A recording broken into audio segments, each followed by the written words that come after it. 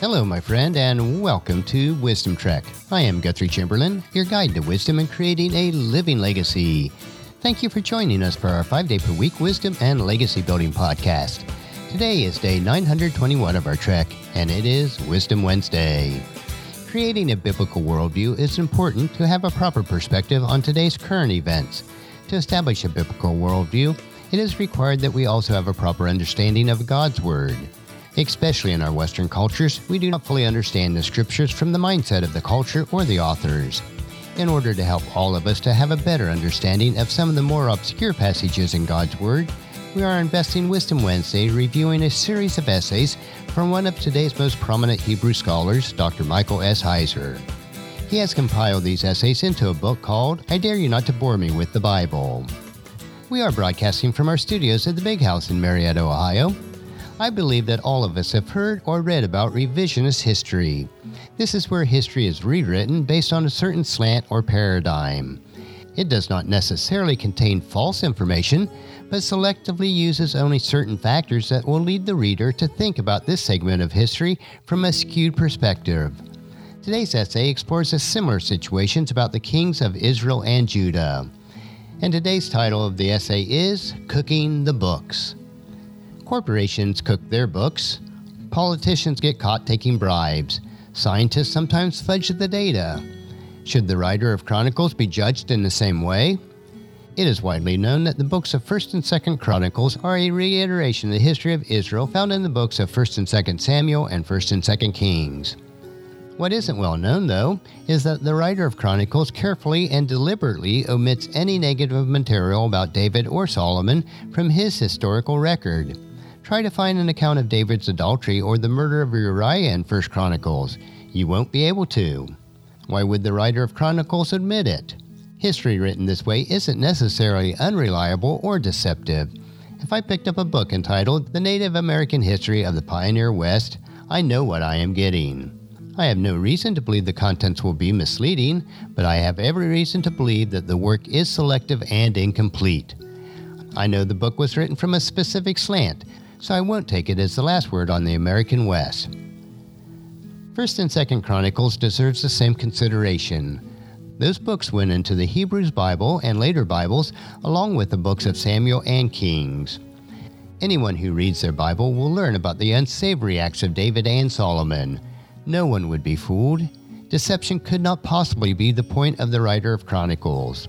There was another agenda, though. 1st and 2nd Chronicles were written during or shortly after the exile of the Jews in Babylon.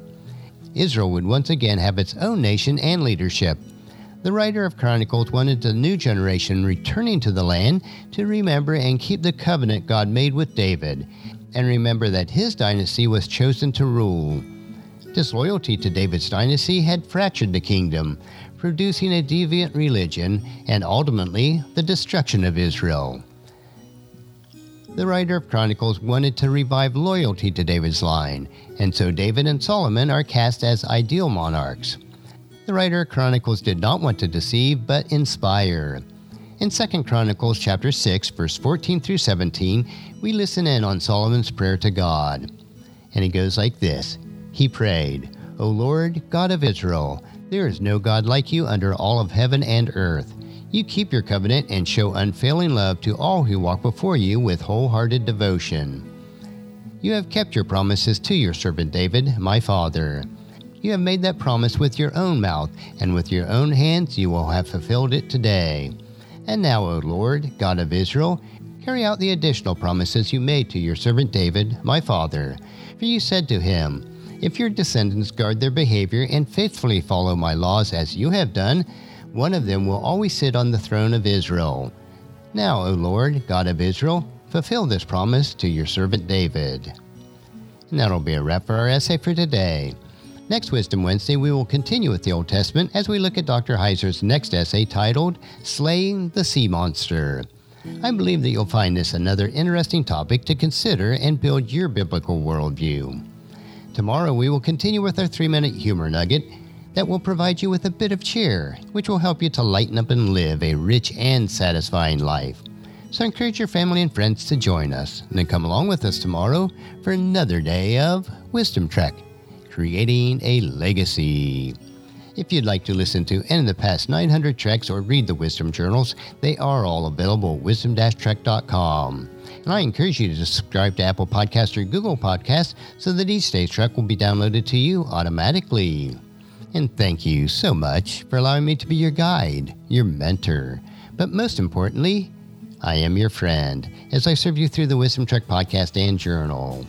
And as we take this trek of life together, let us always live abundantly, love unconditionally, listen intentionally, learn continuously, lend to others generously, lead with integrity, and then leave a living legacy each day. I am Guthrie Chamberlain, reminding you to keep moving forward, enjoy your journey, and then create a great day every day. See you tomorrow.